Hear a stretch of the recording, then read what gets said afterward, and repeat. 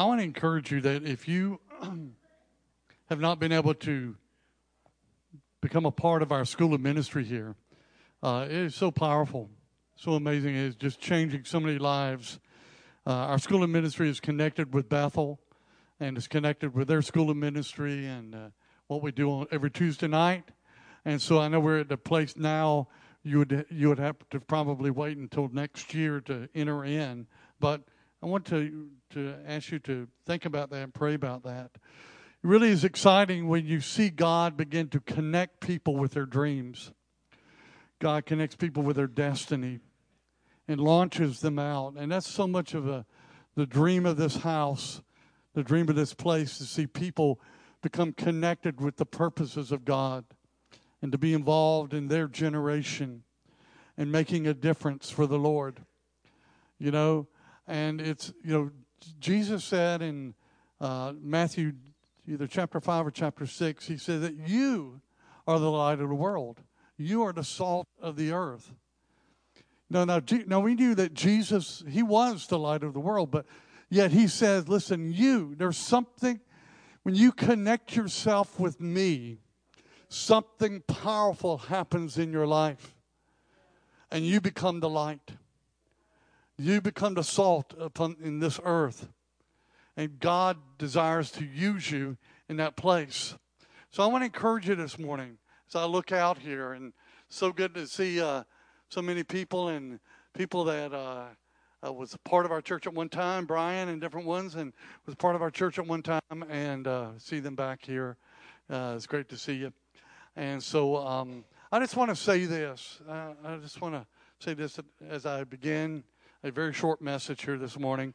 That's okay. That's okay.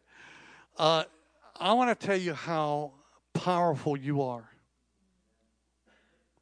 I don't know who wrote this last song that we sung this morning, but wow, so powerful.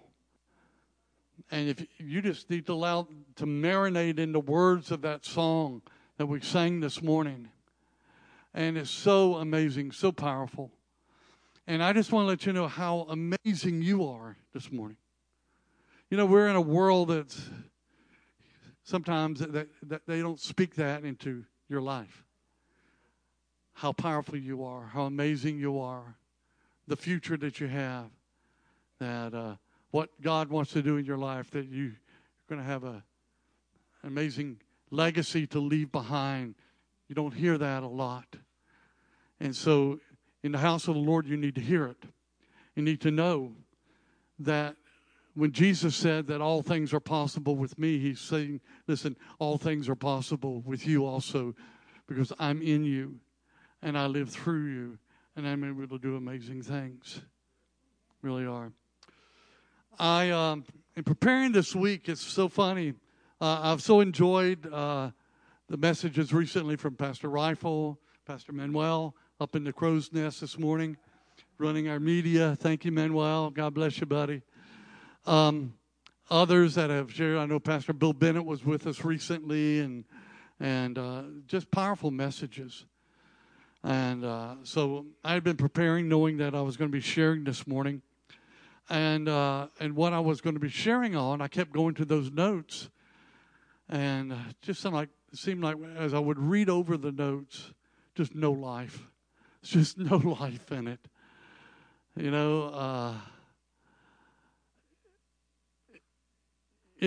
for us as we get up here and share, we put a lot of time, hopefully, into our preparation and trying to hear from the Lord. And I was thinking, Lord, and over my years, I have shared probably well over 1,000 messages, sermons, teachings in all sorts of different places. And but nothing, just, I kept going back to this message. And I said, well, I can preach this. It's a good word. It follows up with what Manuel's been preaching. And God said, no. And so Thursday morning, this has been going on for 2 weeks. Just battling with this and saying, okay, God, what do you want me to share? What do you want me to share? Just nothing. You ever in places like that, times like that, you're so wanting to hear the voice of the Lord, but seemingly there's just dead silence on the other end of the phone. There's been dead silence, it seems like. And so Thursday morning, I don't know what it is, but the most anointed place in my house is the bathroom. I don't know what. I don't know. I hear God more. Brushing my teeth, shaving, taking a bath, shower, whatever. I hear God more in that place than any other place. So I'm once again, I'm saying, Lord, Sunday's coming quick. It's coming quick, God. I said, what do you want me to share? And I'm just questioning. And God responds with a question to me. Many times as we seek the Lord, we find in seeking an answer, God poses a question. How many of you have had those experiences? It's like, God, did you not hear me? You know? But God comes back with a question. And the question is to drive us to the answer. Is for us to press even more to the answer. And this was the question that God brought to my spirit. I'm saying, God, I got to have a sermon. Got to have a sermon, God. Got to have a teaching here. Come on, God. Come on, Holy Spirit. And here comes the question from the Lord. He said, who will be my next sermon? I'm like, what? Am I supposed to preach that, God? I don't know what that means. And as I begin to think, you know, when God deposits a word, it's so amazing because it begins to just sink deep and deep within our soul, within our spirit. And the Lord said, who will be my next sermon? Who will be in my next sermon? Maybe you came here today expecting, well, I wonder what's going to be shared today. I wonder what the sermon's going to be today. You know, wonder what's going to come forth today. I know that in the harvest happenings, McKay put down, come hear the burning things in Pastor Doug's heart, something like that. And that was before the question came to me from God. I'm going, there ain't no burning thing in me. But when God spoke that, man, it resonated on the inside of me so powerfully. And as soon as he said that, who will be my next sermon, he brought this verse to my mind. And it's in the book of John. John chapter 1. And it's a very familiar verse that we all have heard and have read and probably been preached upon. In verse 14, it says this, and the Word became flesh and dwelt among us. And we beheld His glory, the glory as of the only begotten of the Father, full of grace and truth. We know it's speaking of Jesus. Now the question is that, so did the Word really become the Word when He came here? No, Jesus has always been the Word, hasn't He? Everything that God has ever said, everything that God has ever expressed, everything that God has ever created is found in Christ. He is the Word. He is the Word. But it says that when in His time here, His journey, His mission here, He said that Word became flesh. And only just become flesh, and it's important to see this, and dwelt among us. Jesus manifested who He ever was and who He will ever be before us, among us. What He was in heaven, He was here upon the earth. And He expressed that. He allowed who He was to become manifest, to become real, become actualized. And I believe that as Jesus walked, we need to walk also. We need to walk in the same manner, in the same way. There's something about in our society that we hold up knowledge very high. There's a pursuit to learn more, to know more. And if we don't be careful, and there's nothing wrong with knowing things, right? But God is not about us just knowing things. But God is all about you and I becoming.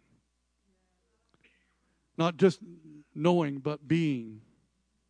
And if we miss that, doesn't matter how many sermons you ever hear. Doesn't matter how many sermons I ever preach. If we miss the thing of being, we have missed the very thing that Jesus did. He became. He became the reality of the word. It says, among us. Among us. It's amazing. In Matthew chapter 5 through chapter 7, Jesus found a place up on a high area called mountain, and he gave what is documented in the Word of God, the longest sermon that Jesus ever taught. Now, we don't know if it really was the longest, so it's just the one that we know that it was recorded. And we all know it by the Sermon on the Mount. And if you read through chapter 5, 6, and 7, it encompasses so much of what Jesus said. And when they get to the conclusion of that passage, we turn to it in Matthew chapter 7 here. At the end of Matthew chapter 7, and in verse 28, and it says this, and so it was when Jesus had ended these sayings, or had ended his sermon, or had ended his teaching, that the people were astonished at his teaching. For he taught them as one having authority, not as the scribes. That is so powerful right there. Jesus just went through a very lengthy sermon in sharing, but it was unlike anything they have ever heard before. That's the wonderful thing about Jesus. He was unlike anybody that ever lived before. Your encounter with Jesus, I would probably say, was unlike anything of anyone else you have ever encountered in life. When you encountered him, you encountered life. You encountered reality. You encountered a love that you never knew existed. You encountered a forgiveness you never knew could be that thorough. You encountered healing that you never knew you could ever possess or have. But when we encountered Jesus, it was real. And there was something about what Jesus said. It wasn't just, hey, I've got something else to load on you, to give to you, something else that you might need to know. But it was beyond that. Because they said they were astonished. There was a couple of places in the Word of God when the people would say, we have never heard anything like this before. They were astonished. They were amazed because of what he said. And I think what it was, guys, I think it was just not his words. And he came forth with a great sermon. But I think there was something embodied within him that he just didn't want to know, he wanted to become. And it talked about an authority that they witnessed and they knew that was upon Jesus. And I question, what was that authority for? What was that authority for? And I believe that authority for was to live this out. They saw something in the way the man was, the way he reacted, the way he talked with people, the way he interacted with people. And they sensed that there was an authority in his word, that his word would be accomplished. If you go on and you read chapters 8, 9, going into 10, it is filled with the Word becoming flesh. It is filled with miracle after miracle after amazing things that Jesus began to do. And I really feel like that's so very powerful when we look at that. I want to pose this question to you. Will you be the next sermon? Will you be the next sermon? Most of what we need this morning is not just another sermon, although those are great things. But what we need is that what we have all heard, what Manuel preached last week, what Rifle preached the week before, what Manny preached the week before that, and then Pastor Bill Bennett before that. Do you even remember it?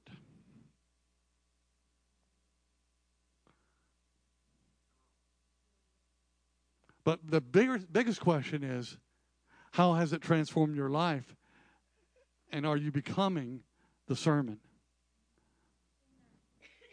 There are people, we don't know, there are people that are desperate to witness the reality of God's kingdom, the reality of who He is. Desperate. They're at the end of their rope.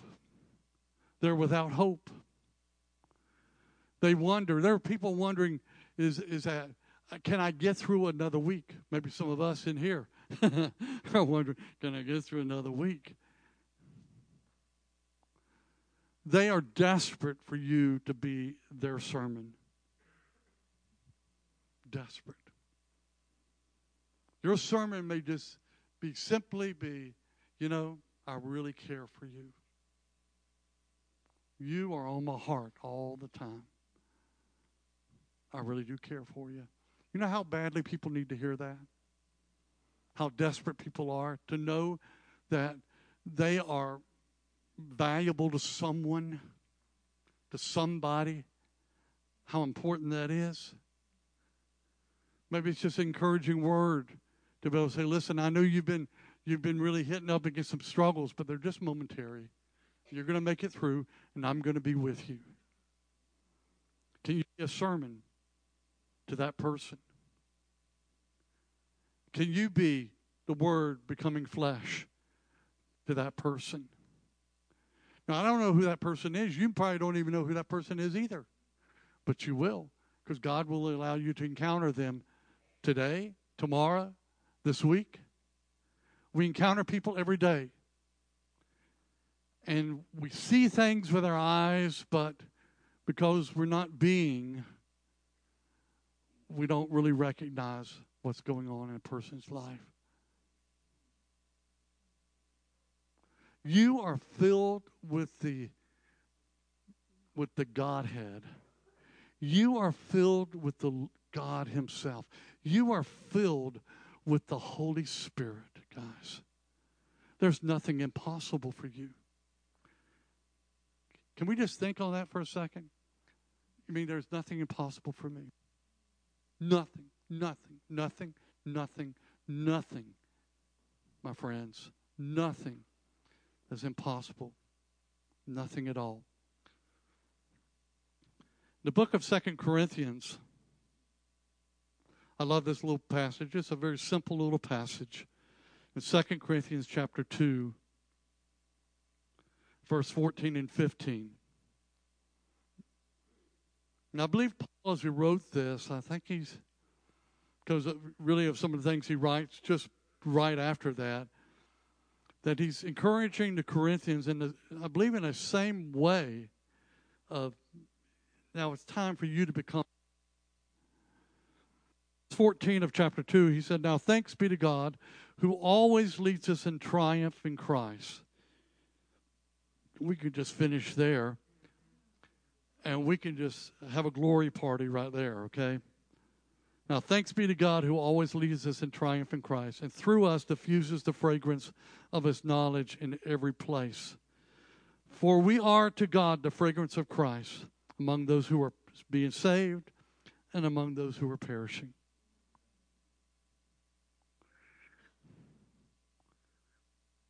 As we open ourselves up to learn from God, to know things, it is all to transform us into being. Everything is about transforming us into being. Everything. It's not just, well, I got another sermon under my belt. I got another teaching under my belt. Boy, I sure do feel better. I think I know a little bit more than what I did know. And that's wonderful. That's good. But if it never transforms you on the inside to become what God wants you to be. You know, I mean, I'm so thrilled for Joy. I mean, she's stepping into a season of becoming. And it's so thrilling. So thrilling. Honey, you're going to be a sermon to so many people out there. Sweetheart, you're going to wreck it up there in Redding, California, okay? It's going to be amazing. Going to be amazing. But I love it says here that this fragrance that God says that we have because it's Him, He says He diffuses His fragrance of His knowledge in every place. And that word diffuses means to manifest His presence, to manifest who He is. And it's just simply as we, day in and day out, we become the sermon. We become the sermon. Now, guys, I love what Manny was preaching on the other week of how big is your faith. And he was preaching on that. I urge you to go back and listen to it again. So amazing, so powerful. But it's going to take trust. It's going to take belief, faith that God is able to do all things, that nothing is difficult for God to do. I wrote this down. It says this, and I don't know whoever said it, I'm not sure. It says, faith does the impossible because it brings God to undertake all things for us, and nothing is impossible with God. Faith does the impossible because it brings God to undertake for us, and nothing is impossible with God. I just have a question for you today. That's it. That's all I have. I'm not sure that's something emerging out of something or what, but I love who will be the next sermon? Who will be the next sermon? It's going to take faith to do that. I've shared this before, but it's so powerful. I want you to be able to take this home with you today. How do I get from a place of hearing a sermon to a place of being a sermon? Okay? And it's going to take faith. It's your faith that transforms you. It's your faith that transforms situations. It's your faith that does everything. And there's 4 important principles about faith, just very quickly. Principle number 1. There's a willingness to be led to be the next sermon. There's a willingness in your heart, your part, to be led. Listen, God cannot take you anywhere that you don't want to go. I don't know if you have realized that yet or not. I discovered that. If you don't want to go, God said, that's fine. You know, you're going to miss out because I got amazing things for you. But it's only when we're willing, there's a willingness within us in our faith to be led out to a place that we've never been before. Number 2 is your faith was meant to be lived outside of the ordinary. Your faith that God has given you, He says He's given you a measure of faith. Your faith was meant to be lived outside of the ordinary. I love this. I don't know if I came up with this. This is so long ago I don't remember. But it's one of the early sermons in the thousands, maybe, I don't know. It says, faith only sees in a realm where dreams live. I may have written that, I don't know. Let's just say I wrote that, okay? I don't know. Faith only sees in a realm where dreams live. You've got to dream. You've got to dream that I'm going to be the next sermon. I am going to be that next word in season.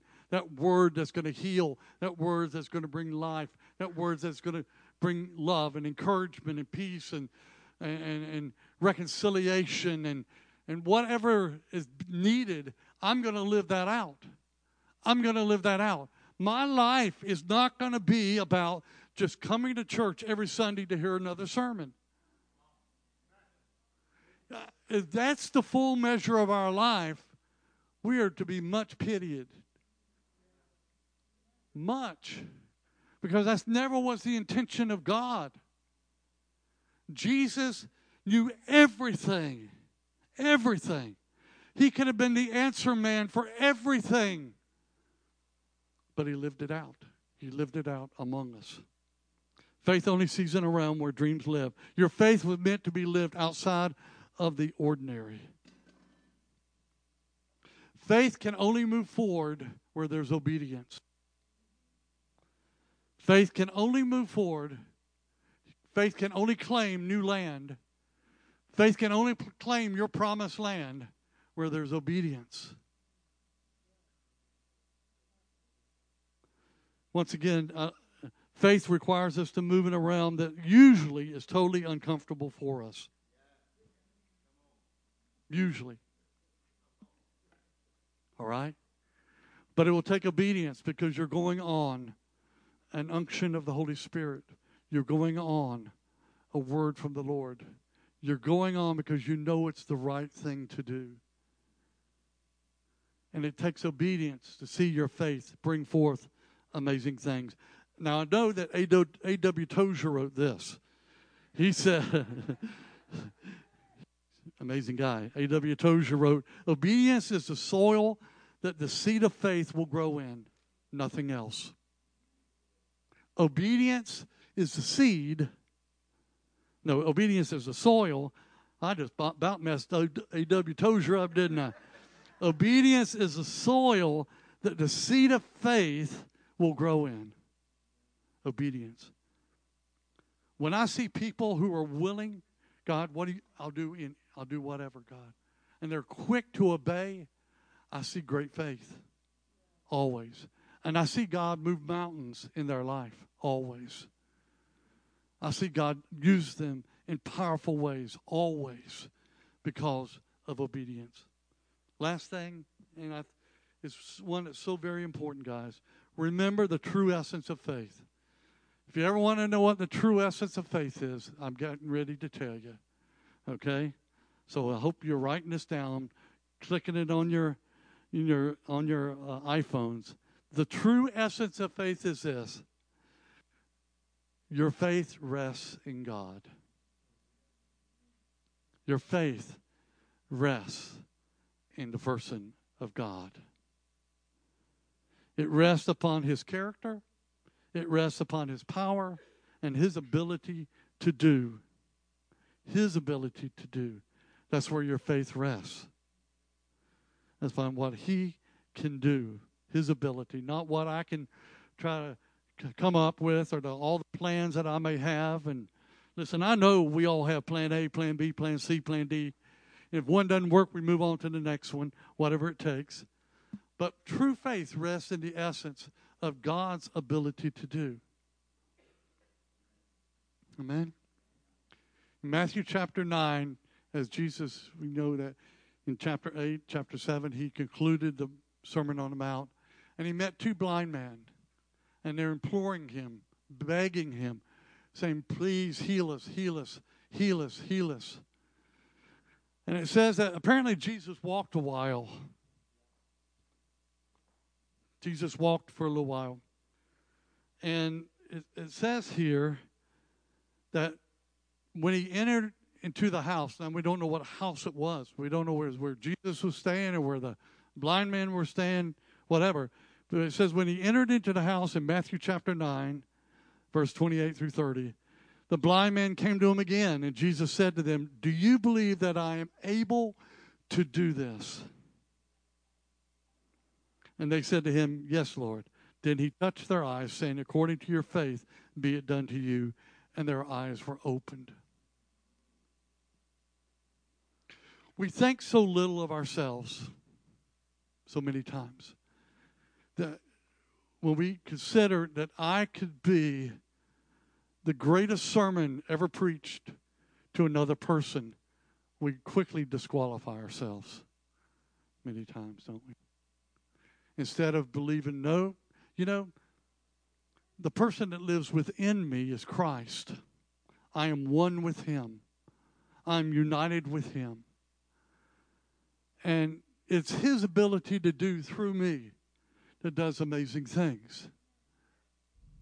I have no doubt, because I believe that God wouldn't be having me ask this question this morning if He was getting ready to do this in your life. And I want to encourage you today to leave this place this morning as we get ready to receive communion with this question in your mind. God, am I willing to believe you, willing that you're able to allow me to be the next sermon in someone else's life? Someone else's life. If I can go ahead and we get a communion table over here, guys, and we're going to finish out this morning.